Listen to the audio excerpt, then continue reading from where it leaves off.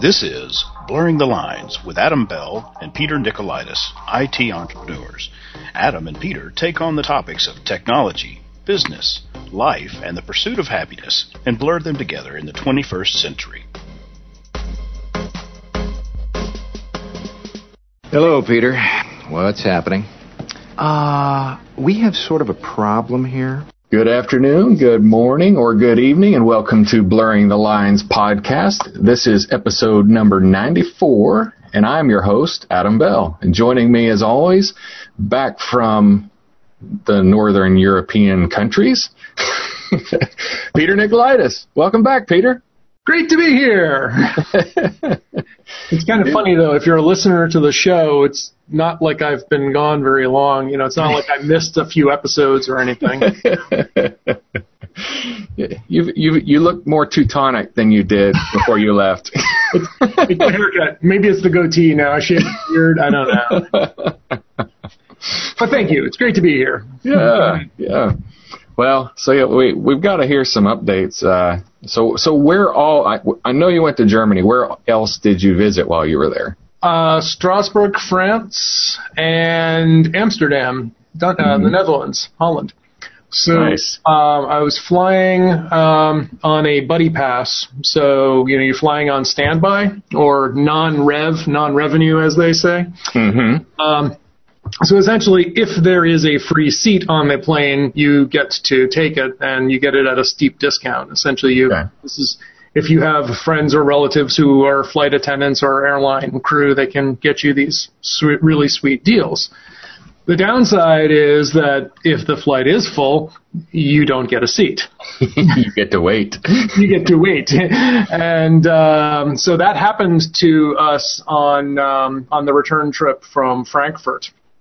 And so my aunt made the executive decision. She said, nope, this doesn't look good. We're bailing. We're going to go to Amsterdam. So we took a train from Frankfurt to Amsterdam and then flew out from there the next day. So I had a side trip to Holland that I was not expecting. And that was fun. Nice. I've never seen so many bicycles in my entire life. And, so that was pretty cool. You know, so that Amsterdam seems like a cool little town. I could definitely see myself having fun there. And yeah, that was my final night. And so I just wandered around until I found a local tavern that wasn't really rated high for touristiness. It was more like, you know, a local favorite. Mm-hmm. And I walked in. The staff were courteous and smiling. There were plenty of seats available at the bar. The bartender spoke English, and they took credit cards. Win-win-win. Win-win-win. But the best was that they brewed their own Belgian-style triple beer. So nice. I was like, now I'm on it. This is good. This is fun. This is my happy place.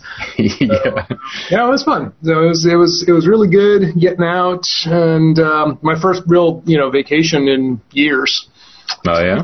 Yeah, so it was fun, and flying first class for a change was wow. Just wow. Yeah. Lie flat seats. Oh wow, that is nice. So yeah, that was cool. Didn't have as much beer as you might have thought, because apparently beer, Germany is shifting, and more people these days are drinking wine than beer. Huh. Okay. And yeah, so I was in the heart of wine country in the Rhineland, and that was fun. I was gone. I managed to get in a workout, ran 5K on average every other day. So, cool. Still got my exercise in. That said, I still managed to put on about 10 pounds. Good for you. Yeah. I wouldn't want you to come back and not have something to do. Souvenir, right. Well, I also made the decision ahead of time that I was going to only buy souvenirs, consumable souvenirs. So no knickknacks and crap to sit on the shelf. So my souvenirs included one postcard, and the rest was all chocolates. Oh, nice. I take that back. I also bought 2 jars of jelly, which I stupidly forgot in my carry-on bag and were confiscated by German customs leaving the country. Wah, wah, wah. So I was like, oh, you... I knew better, and because the last time I was leaving Germany, they confiscated a pocket knife of mine, too. So you'd think I would have learned. But it was fun traveling with the German passport for the first time, and like entering the EU, and as a German, not having my passport stamped because, no, you're supposed to be here. So the first time I traveled, in and out of the country with my passport not getting stamped either way, I was like, all right, interesting, very interesting. Huh. So did you use it coming back into the States? Nope, coming back, I came in as an American. Okay. Yep. And that's the way you're supposed to do it. Anytime you come into the States, you're supposed to use your U.S. passport. So, okay. All right. So, so I did that. Strasbourg, France was interesting. It's in the Alsace region, that side of Germany and France that has historically ping-ponged back and forth between the two countries. Yeah. So it's interesting because it's, has a German name, but everybody speaks French there. And so we went into French restaurants with quasi French German dishes. I had a dish of 3 fish with sauerkraut. Just not a combination I had ever heard of, let alone, thought about. Yeah. And it was really good. It was like a haddock and salmon and a slab of smoked salmon served in a clay pot made, boiled on top of sauerkraut. And I was just like, I'd never had anything other than like a slab of pork or sausages or something with sauerkraut. So this is a new experience. Nice. It was good, and tried a lot of nice new wines. Did try a couple of good beers. I found that Erdinger alcohol-free beer. Yeah. Tastes better than most American beers. Huh. I was pleasantly surprised. I was like, yeah, I'll try the alcohol-free. Wow. This is yummy. This is tasty. I can get banked on this. No, I can't. Bring me another one. So it was fun. It was a lot of fun driving along the Autobahn in the areas where it's still speed limit unrestricted was fun. And it was all in all, it was good. It was a lot of fun. Oh, and my cousin's boyfriend with whom we were staying. Enterprise sales in Germany for Sophos. So we had plenty to talk about. Yeah. Well, how big was the language barrier? Not very. I've been studying German for a few months now, and it wasn't that big a deal, but most of the people spoke English. In France, it was more of a little bit of a barrier. We had a waitress who spoke French and a little German and almost no English.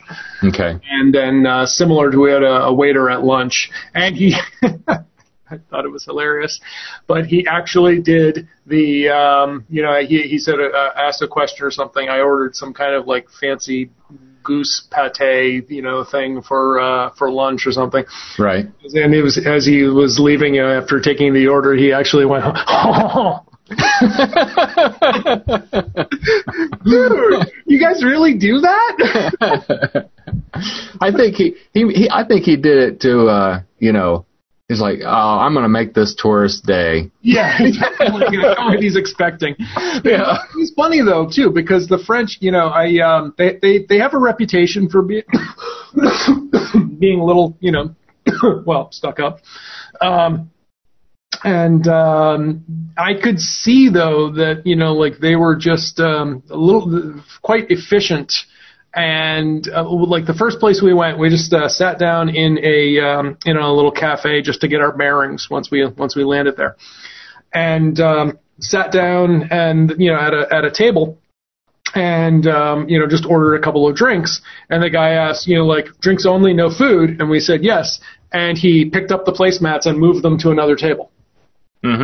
Now, I could see how you could take that being like, he was like, well, if you're not going to be eating anything, then I'm not going to waste these placemats on you, right? Yeah. But he was just being efficient, Yeah. He was quite polite and stuff, but I could see how some of their mannerisms are a little bit abrupt and how people could take that, the wrong way, essentially. Mm-hmm. So, it's interesting. I always like experiencing other cultures and, figuring out the customs and stuff. Tipping, not so much over there. Like tipping is, I asked the bartender in Holland, so what is the custom around here? I understand you guys don't tip generally like Americans and stuff. And he said, yeah, it's not required. I mean, if you've got if you throw me like 50 cents or something like that, that's great, So, which they must make a better base. I mean, they'd have to make a good base. They do. And the thing is, prices, I've heard before, and I had this the last time I was in Europe. It was I was in Iceland in 2011, 2012. I mean, tax and tip is essentially included in everything, and the prices were about comparable to what I pay here in Boston. So yeah. I was not thinking everything was all that expensive over there. It's factored in ahead of time. Mm-hmm. So it is different, but I liked it. And, some of the places they say, this gratuity is already included. Others allow you to, but it just makes so much more sense than, like relying on the customer to arbitrarily decide what your wage is going to be based on mm-hmm. their feelings. Yeah. And like maybe what the, how badly your steak was cooked, which they had nothing to do with. Yeah. Tipping is just a dumb practice. It needs to go. Well, and have you noticed how it has moved from, it used to be 10%. Now it's 18, 22. I mean, yeah. And tipping things like counter service. And my friends, when they were in from out of town a couple of weeks ago, just before I left, pointed out that they were at a restaurant that is now collecting a 2% kitchen staff tip for the back end staff. So I was just like, it doesn't make any sense. Just raise your freaking prices, take tipping out of the mix entirely, and make sense. Yeah. Anyway. Yeah. All right. Well, cool. Yeah, I like going out, because I go to Mexico. I like going out of the country and experiencing the different culture, and it's very eye-opening. Mm-hmm. Yep, it's good. It's education. I mean, everybody should do it. I wish our president would travel more. I think I heard you just say, I wish that guy'd leave the country. I mean, that's what I heard.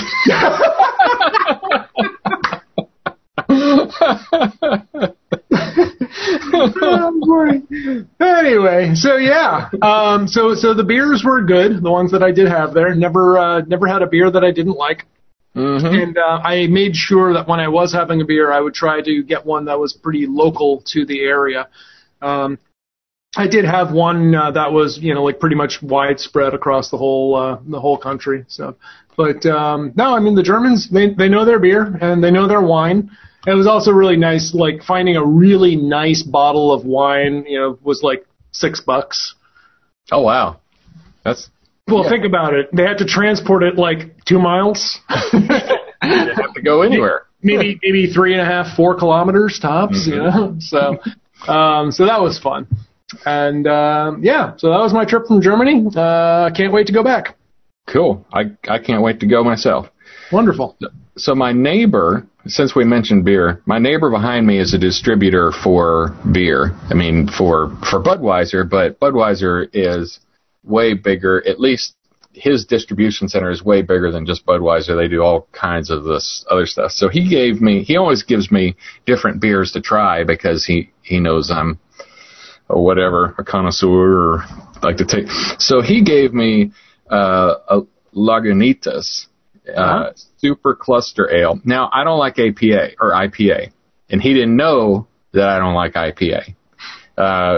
Because I just didn't tell him I don't like IPA. But he said, you got to try this. It's a fruit-hopped IPA. Yeah. And I was like, well, I'll give it a try. I'll have it with dinner. it is really good for an IPA. It's worth trying. Oh, it's the super. I don't know if it's backwards. Sure. Yep, super cluster. But it actually is pretty tasty. It had a nice. If you like a Belgian ale with the orange in it. Yep. It's got an essence of that. Okay. It's not that, but it's got a. I was like, hey, this is pretty enjoyable for an IPA. I mean, but maybe my sights were so low that it was like, I hate IPA. Oh, this isn't bad. Yeah, Harpoon has one like that. They have a mango IPA, which is not at all super hoppy, not at all bitter. And I was pleasantly surprised when I tried that last year. It was almost a year ago. I was like, I don't really like IPAs. And I was at a Harpoon event, and the woman was like, hey, I don't either. You should try this. I was like, okay. So I did. Yeah. I was thinking, too, recently I had tried some beers from Founders. And I had sent you pictures of them a while ago, like the last time I was in Maine. I remember there were a few, and I'm like, boy, these look really good, some barrel-aged things. They have another super limited edition, apparently, thing. I think it's called KBC. It's a Kentucky barrel-aged thingamabobber. Okay. It's like $23 for a 4-pack. I want to, and I'm sure it's going to be absolutely amazing, but it's like, at this point, like, do I want to pay top dollar for the best, or is this one over here that costs half the price and is 80% as good enough for me? Yeah. Tough call. So. Yeah. But anyway, so that's the beer update. But yeah, so I've been branching out a little bit. I still haven't been drinking as much. I went cold turkey for a while, over the holidays. Drinking a little bit now, but not so much. And I'm on what I call a 90% plant-based diet for the next week or so as I recover from Germany. Yeah. Recover from beer, bread, and sausage. Yeah. Beer, bread, and brats. That's what I was looking for. Cool. Yeah, I'm not drinking much these days either, just because it's so many empty calories, and if I'm trying to lose weight, it's I'll still have a beer on Friday night and call it good. Yep. That happens. So I hear you're driving a green truck these days. Yep, and it's not green like as the good like for the environment. Yeah, as in your Tesla green. So, do you know that I have a 55 Chevy 3100 step-side pickup? I seem to remember you mentioning something like that in the past. Yeah, so this is now the driving season for the green truck. Okay. There's no air conditioning. It is 3-speed on the column, so I roll down the windows and drive. And I also don't drive really on the interstate because 60 mile an hour is my top end speed. Sounds like a Jeep. Yeah, kind of like a Jeep. Yeah, very, very similar from that regard. But it's fun to drive, and but I don't drive it long distances. But I drove it today. Today was the first day of spring that I did drive it a couple weeks, about a month ago, when I got a new transmission in my red truck. But yeah, so I got to drive it today, and it was good. I had an appointment today, and I ended up canceling it. But I was going to have my winter tires changed over. Yeah. For the first time I bought winter tires in like more than 10 years. But driving the Subaru, living in Boston, don't really need them so much. Going up to Vermont more often, kind of need them. Yeah. So I went to Town Fair Tire, and they're one of the big chains. They promise best prices, yada yada, but free winter tire changeovers for the life of the tires and stuff. So I was just like, okay. So I made the appointment for today, and then looked, and I'm going to spend the next few nights up in Vermont, New Hampshire, and it's supposed to be like rainy and sleety and stuff. I was like, hey, I won't take those off just yet. Yeah. Yeah. It's 79 degrees here right now. Yeah, not here. Not even close. Anyway, yeah, so there's that. I forget, did we talk about Verizon Fios the last time we were on?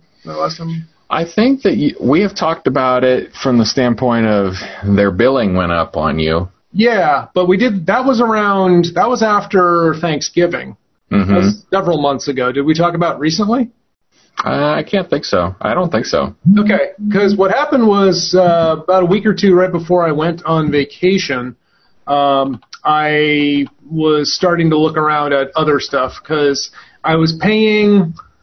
Well, when I first moved in, I was paying like $75, and it was for, I think, 75 megabits or something. And then, they did that thing where they ratchet the price up after the trial period, and then I was paying around $100 a month for 50 megabit service. Mm-hmm. Now, if I was a brand new customer, I could pay $50 a month for 100 meg service.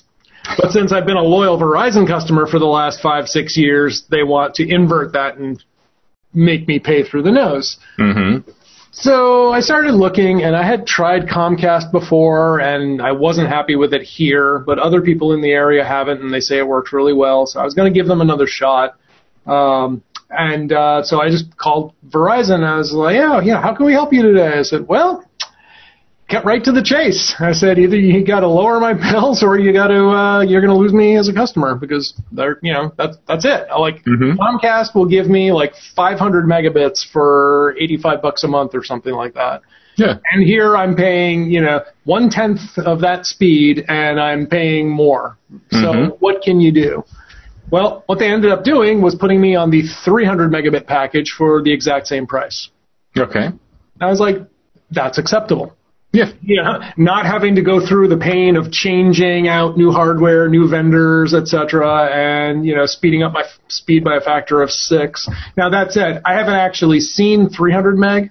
I've seen over 100 meg from time to time, but I haven't gotten the 200 or 300 in any of the tests or real world tests, I should say.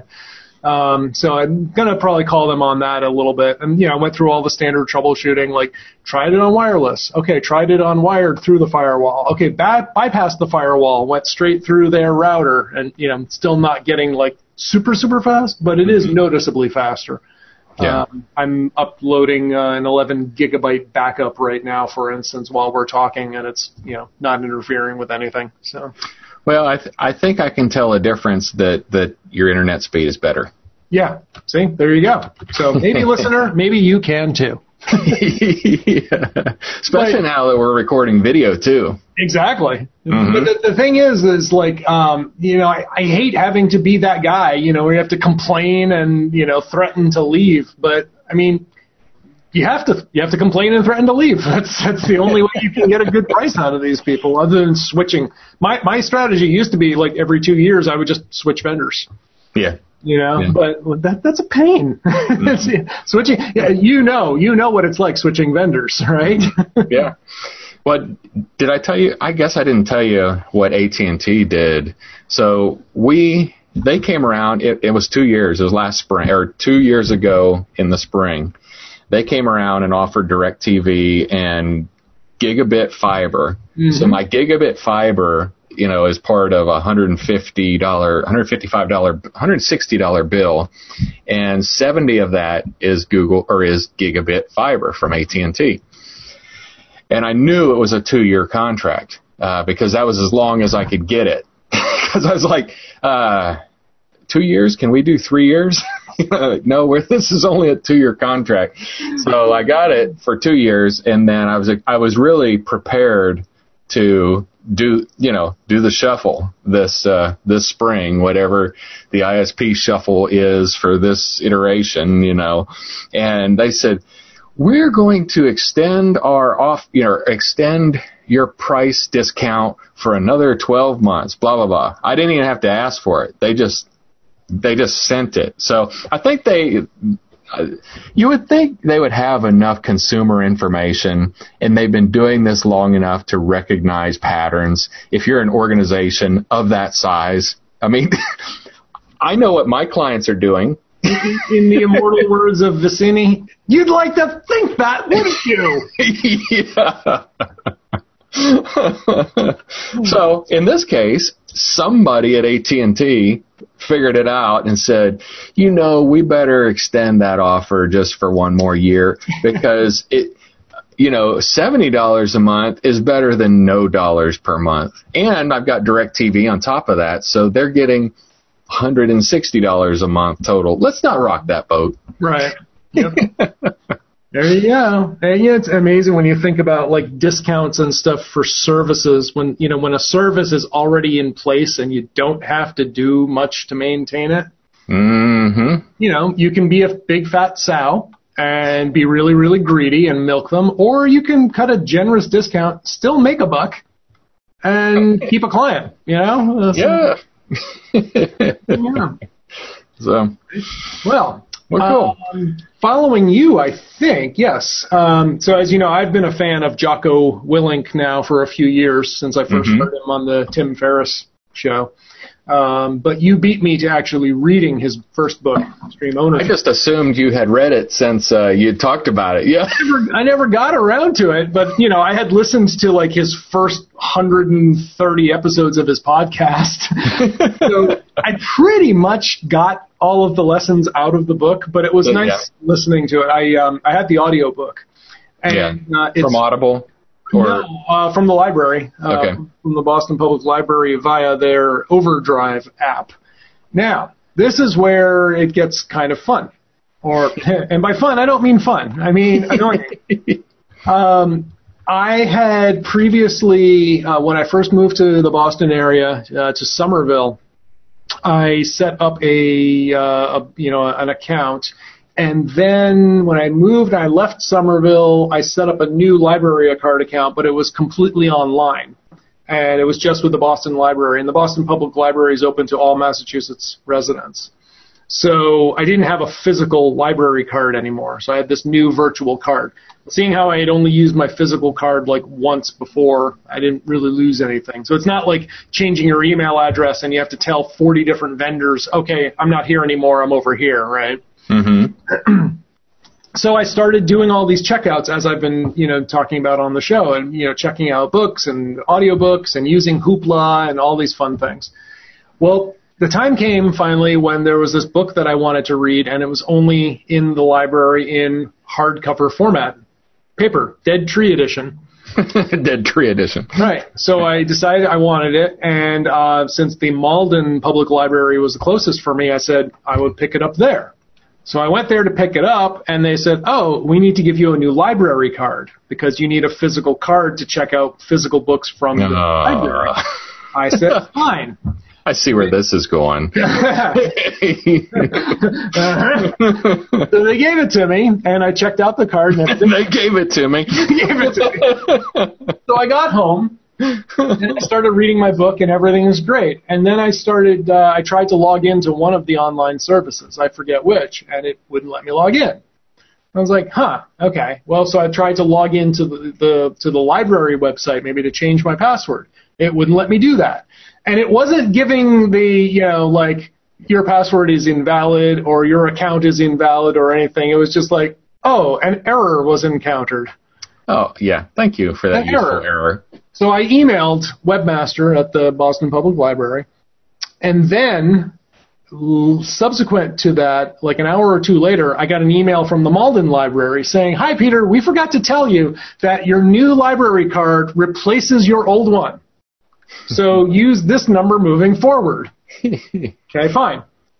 The next day, I got an email from Webmaster at the Boston Public Library saying, it looks like you have a new card. You should use your new number. So I was like, okay, great. Thank you. All set now. I understand what's going on. Fine.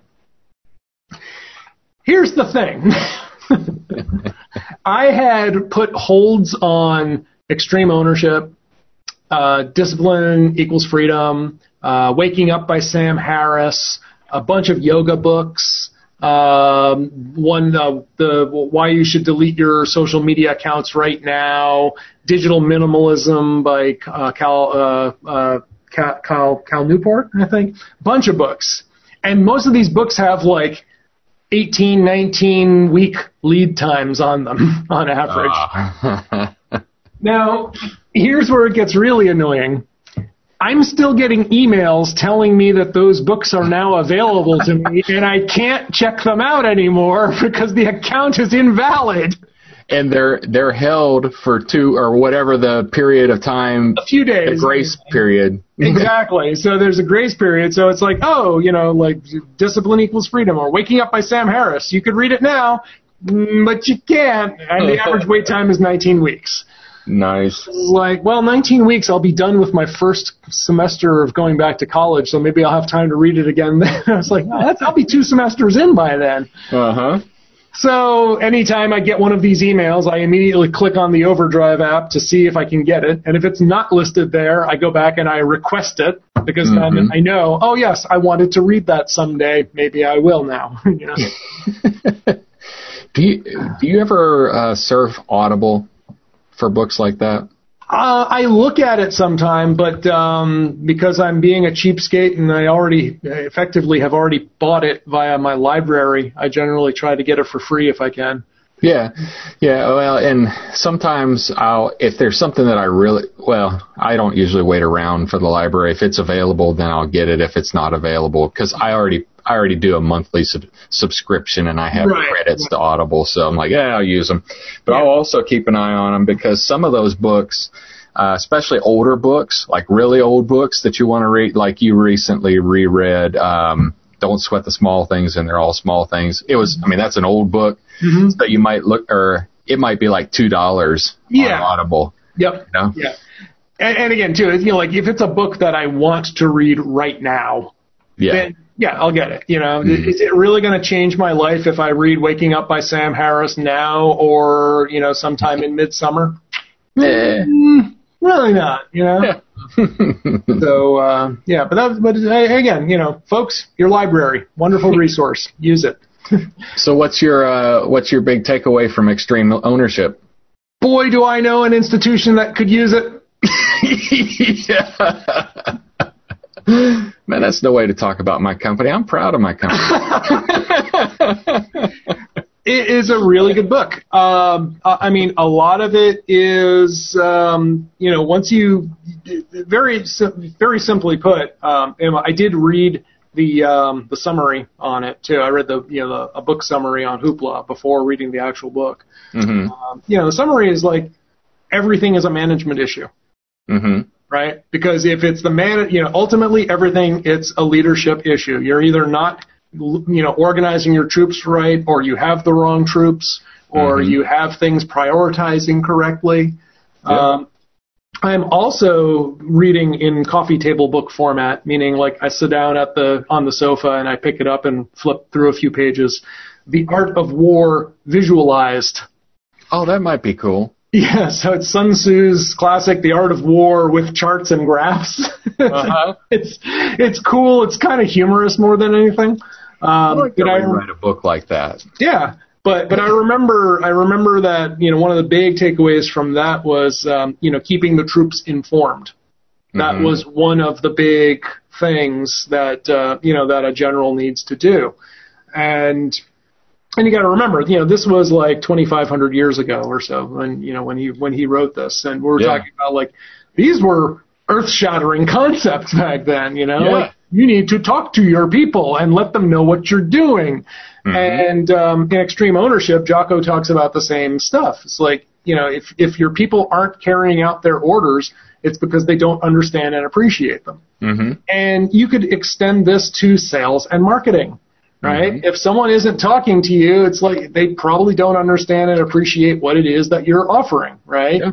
If I just walk up and say, "Hey, want to buy some stuff?" Probably not going to happen. No, not really. But it's good stuff. And it's cheap. Some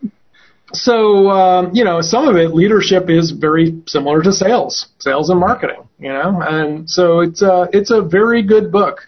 I definitely have some leaders who could really benefit from it, and I'd like to see that. So Anyway, highly recommend the Extreme Ownership. It's good. I had the Audible, the audio version, which it was good. It was read by the authors, Jocko Willink and Leif Babbitt.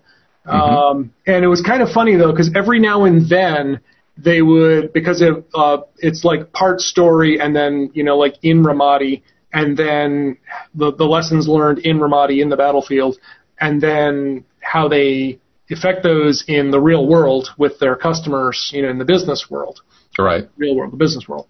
But every now and then there would be like a battle scene, and they would just throw in the sound of an explosion or gunfire. It was just like, it was like, okay, that was interesting. A little bit out of the blue there, but maybe that was the point. So anyway, Extreme Ownership, Jocko Willink, good book. I recommend it.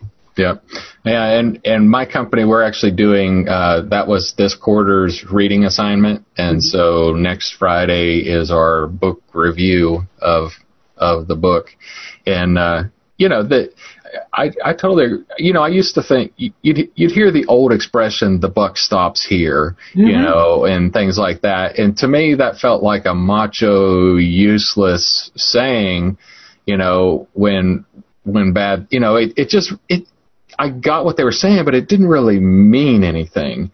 And this is a totally different taking ownership of it, not saying, oh yeah, well, the whole thing was bad, so that's my fault. I mean, that's not it's not what that's saying. It really is a slight mind shift of taking ownership, and not from the standpoint of get out of my way, you're too dumb to do this job, I'm going to take over and do it. It's not that either. It's not saying you as the leader have to do the work. Right. It's you as the leader getting the people to do the work, and like there's no bad employees, there's only bad leaders. Because if you got a bad employee and you have really exhausted all options to make this person be able to do what you need them to do, and they're still with you, that's a leadership problem. Yes. And Musashi writes very similar things in the Book of Five Rings. And that was in that was 15th century, 1600s, I think. So Art of War were, like 1,000 years later or so. Or wait, 1,000 years? 1,500 years later? 1,800 years? Anyway, a long time after Sun Tzu. But he writes about how, if you are a foreman building a house, you will use certain wood for certain things. You've got the fine, the really nice looking stuff. That's what you're going to use for your finish. That's where, your trim, and it's going to look really nice. And then you've got the not quite so good stuff, which is used for, for your, I don't know what, I'm not a carpenter. Pressure treated for the base where it meets the ground. Right. So exactly. And then, the even worse stuff like that is going to be used, would be used for the, the cross beams and things. And then if it's even worse than that, it's used as scaffolding while you're concrete forms. And exactly. So everything's got a place, but not everything has the same place. And just like that with the people that you're using, you don't put your rough-edged, bruisers and stuff as your frontline sales people. So, make them linebackers or something. So it's all a matter of placing resources and stuff. So again, good books. Oh, cool. All right, moving on. So the April 15th. What happens that day? Oh, that's the Ides of April. I can't remember. So taxing. Oh, yeah. I don't know. We'll have to look it up. But something happens next Monday. Is it Monday? Yeah, something happens, all right. So I'm about to switch tax preparers. I've been with the same guy for probably going on 10 years now, and unfortunately, the quality of my service has been just gradually going downhill. Okay. And a repeated pattern that I've been experiencing is my return was, being processed at the last minute. Now, I'm not his only client, but you can't tell me he's doing everybody's return on April 15th. But, I hope not. But all of my returns every year, the corporate return, which is due on March 15th, was always like, the first week, second week of March is when he starts working on it. And in this past year especially, I had been emailing my guy and saying, hey, stuff's changing. I want to talk to you about this, and not getting a response. Or he would pick in on like one little bit of what I said in the email and draw the wrong conclusion based on that. Mm-hmm. Like one example was I now have a studio space at home, which I use for training and teaching yoga. Mm-hmm. And occasionally I teach a class here, but I use it for course development and for personal training all the time. Right. And it's exclusively for that business. I'm not having parties there. I don't have a TV. I'm not watching it. It's not my guest room. It's not my bedroom. This is a studio space dedicated for the purpose of yoga and yoga instruction. Correct. And so I said, I want to list this. And in the organizer that he gave me, I didn't see where the home office deduction stuff was. And he replied and said, well, you said you use this occasionally, so that doesn't count. That's not the occasional. I'm like, but that's not, and there are other things where, like, I wanted to have a conversation, and I would say, wanted to have a talk about this, and, can we have a quick chat about, such and such, because I want to have, discuss this thing, and I'm selling this property, and, reorganizing the business and such and such. And the response was to the tune of, well, this isn't something that we can cover in a quick chat. I'm like, okay.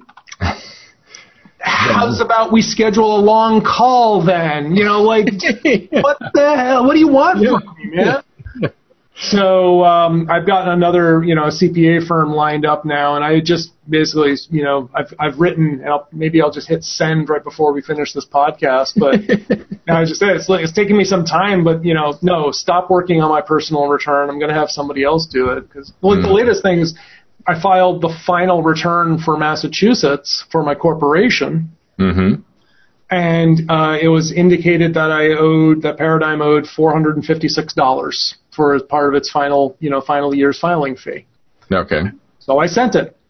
Well, yesterday in the mail, I got a check from the Massachusetts Department of Revenue for $456. Did I misread the return? Was I supposed to send them? Were they supposed to send me money? I don't, what's going on? Uh-huh. I'm not sure. Did I overpay? It wasn't clear in the thing. And this is the kind of thing I'd like to talk to my accountant about. But it doesn't feel to me like he's got the time to give me the time of day, let alone look into this.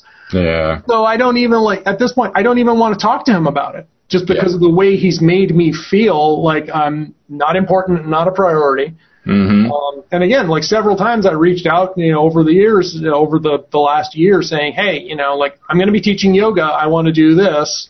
And he was like, nope, not deductible. And I was like, okay, but now I'm actually teaching. I'm engaged in teaching, and I'm advancing my career. I am a teacher. I have a certificate. I am a teacher, and I want to get more training. Now, I'm an IT security guy, and when I get more training for that, it's tax deductible. Uh-huh. Why would it not be the same in yoga? Right? Yeah. So this is the kind of thing. It doesn't seem like it has to be a super long conversation, but there should be a conversation, and I can't have this. What we have is a monologue. I'm monologuing. You're a genius. Yeah, exactly. You caught me monologuing. Anyway, so as it happens, a good friend of mine happens to be a CPA.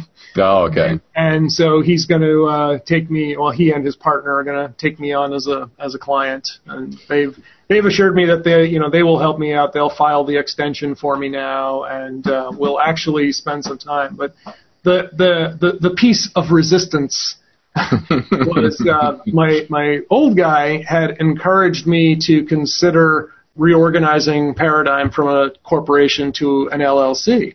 Okay.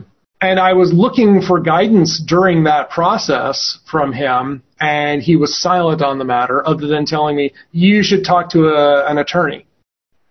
But when I talked to an attorney, they said, well, these are tax questions, these are accounting questions, not legal questions. I feel your frustration there. I know I've had that same frustration. The accountant sends you to the lawyer and the lawyer sends you to the accountant. Bingo! And I went through the same thing during my divorce. I remember that, my attorney was saying, oh, you need to talk to your accountant about this. And the accountant was like, why? That's a legal question. Go talk to your attorney. I'm like, yeah. Yeah. So, I don't like, finger pointing and stuff. But then I found out he didn't like some of the ways that I had done some of the things when he was preparing the return. I'm like, I tried to ask you. What the right way to do it was. Okay, so you don't want to give me advice because that could be construed as legal, but you'll give me a rash of bleep for doing it wrong down the road? Yeah. Wow, thanks, dude. So not too happy about that. Yeah. So anyway, but and I don't know how much but the final part was that they said, oh, well, it looks like when you were closing out the corporation, you took a large distribution to close out what you owed because there was a receivable, there was a loan on file from the corporation to me. Mm-hmm. And again, this happened on March 15th or so, or the 14th as final deadline and stuff. I'll be honest, I did not read every page of the return. Right? I get this big stack of papers. I didn't have time to read it and stuff. But apparently the way that was dealt with was as a giant distribution, which is apparently subject to capital gains tax. So now I have this giant distribution that I need to pay a giant hunk of tax on. And I was like, I do remember him saying something about, you would be liable for taxes, but this is where I would like to have had a conversation ahead of time. Yeah. It said, let's plan this. Is taking a giant distribution the way to do this? Maybe that's a bad idea. Maybe this should have been payroll. Maybe we should have spun up payroll just for one time, just to take this, pay payroll taxes, and that, but I tried to have these conversations and I couldn't. Mm-hmm. And now it feels like my efforts to, downsize to an LLC to downsize the management requirements of these things are going to come back and kick me in the groin by a factor of 20, of what I was trying to save. What the, so. Yeah. I'm smiling, but I'm really not happy right now. You're really not, yeah. Well, and the other thing, I've got two things I want to talk on taxes, the Tennessee Department of Revenue, but then the other thing is, you've got the member equity number that is in that company and continues to grow and grow and grow and grow. Mm-hmm. But here's the thing, that money's not real. That money's not there. It's not sitting in a bank account. Over the 20 years that you owned your company, that payment was paid to you, and you paid taxes on it. In 1998, you paid the 25% taxes to the IRS then. And now you get to pay on it again. Yeah. Aren't you lucky? On money that you've already received, already paid taxes on, and isn't real. Wonderful.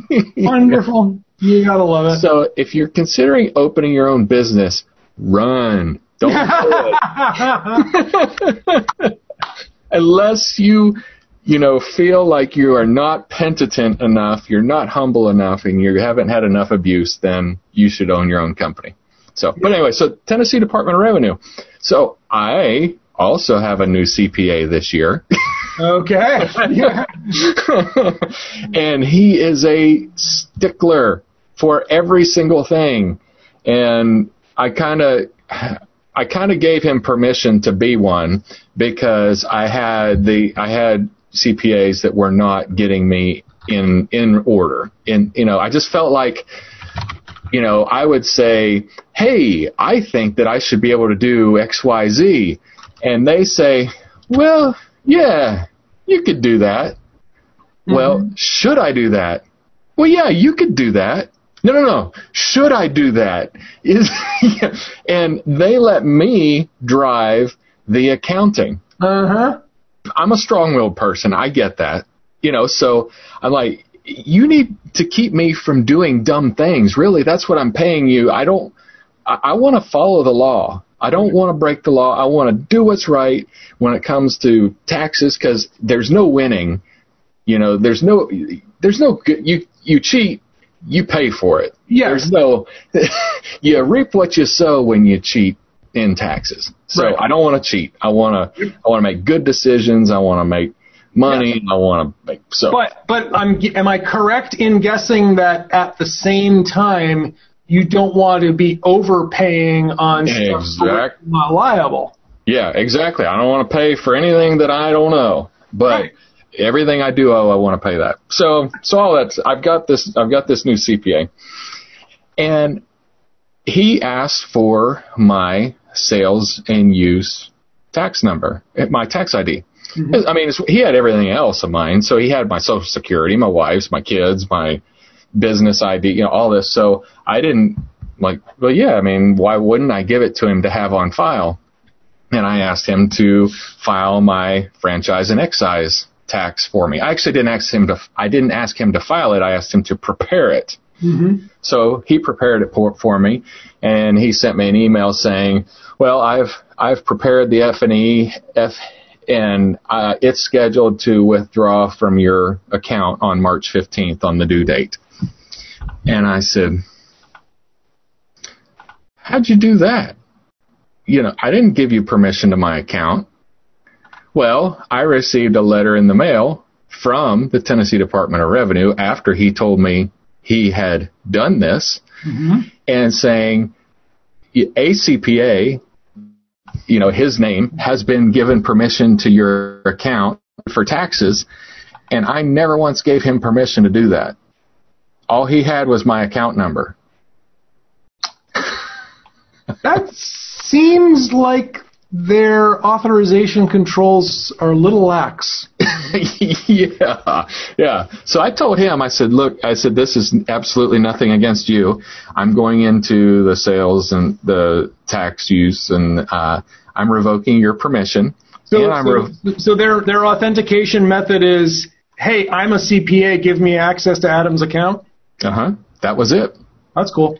He went to the website, he put in his number, he put in my number, and he got authorization into my account. He has my whole sales and use history for my business, access to the send money in and out of my account. I should try it. I should have my CPA try to connect in and see if he can get access to your account. Well, what I did is I unauthorized any third-party access to my account. Right. So it seems like that. I should have him try. Have him try. Yeah. But it seems like that should be off by default, not on by default. Default deny. That is the more secure option. Yes. So, all that to say, gosh, you're making it worse. Yeah. So you have a line underneath your taxes and breaking up with your accountant. The doing the hard thing is usually the right thing. Yeah. So that was I heard that from. I don't think that Tim Ferriss actually made that quote, but I think he heard it from somewhere else. Mm-hmm. And that's just, it's just something to keep in mind. If you're at a quandary and, you don't know which is the right thing to do, the harder one is probably the right choice. Yeah. Just consider that the next time you are stuck and trying to, figure out what course of action to take. Yeah. Breaking up with my accountant it was painful. Mm-hmm. I considered this guy a friend for several years, and but over time that has gone down. And, now I don't even feel like I'm getting good service. So it's like, I can't do this anymore. But it was hard. But now that I've, vocalized it and I put it out there, it clearly is the right thing to do. Yeah. But not always that easy. But I think that that's probably one of those sayings that goes all the way back to, early in time, doing the hard thing is the right thing. But the first time that I heard it, expressly was from a fictional character, Myers, in the Travis McGee novels by John D. MacDonald. And I think I've talked about him in the past. He's from the 60s authors, got tons of mystery books, but Travis McGee is how I got on them. But that's one of Myers' sayings, is that the hard thing to do is usually the right thing. So yeah. It's true. Yep. Well, on that note, should we do we have other things that we want to cover this one, or should we do the hard thing and stop recording? I think we should stop recording. On my reading list, are you a ham radio operator? I am not. I did get somewhat passable with Morse code, like 30 plus years ago. Yeah. But other than that, no. So I have my technician license. Okay. And I'm going to get my general license. So I've got till June because the test changes in June. And I'm like, I'm going to do this. Good for you, man. Kind of like you. It's like, why do I want to be a yoga instructor? Why do I want to go back to college? I don't know. It'll be good for me. The hard thing is good for me. It'll be good for me. Sure it will. No, I want to have the ability to do high-frequency radio. Right now, I can only do very high frequency and ultra-high frequency, which require repeaters. Yep. And repeaters are cool, but I want to be able to send a signal to the moon. So now you want to be able to use like a microwave oven and whatever. I don't know where I was going with that. So, but cool. Cool. Well then, let's see here. What else do we have? Listener, we do want your feedback. If you'd like to discuss a particular topic, then you can drop us a line at www.blurringthelinespodcast.com. And while you're out of the country, we got a new WordPress theme.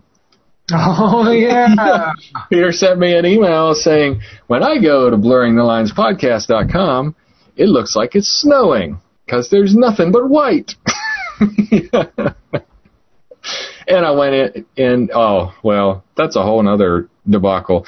I got another theme in place. It's blue themed. It's not beautiful as far as, not that the old theme was all that beautiful. I mean, it's a very functional website. So, but it's working again. It's fast again. I've got our podcast in there. So that's what counts. That's what counts. Okie dokie. Well, then, since you're back in the country, I think you should do the honors. I am going to honorably push the big red button. Button. To contact either us or our guests, visit blurringthelinespodcast.com. If you like what you're hearing, do us a solid and subscribe to our podcast.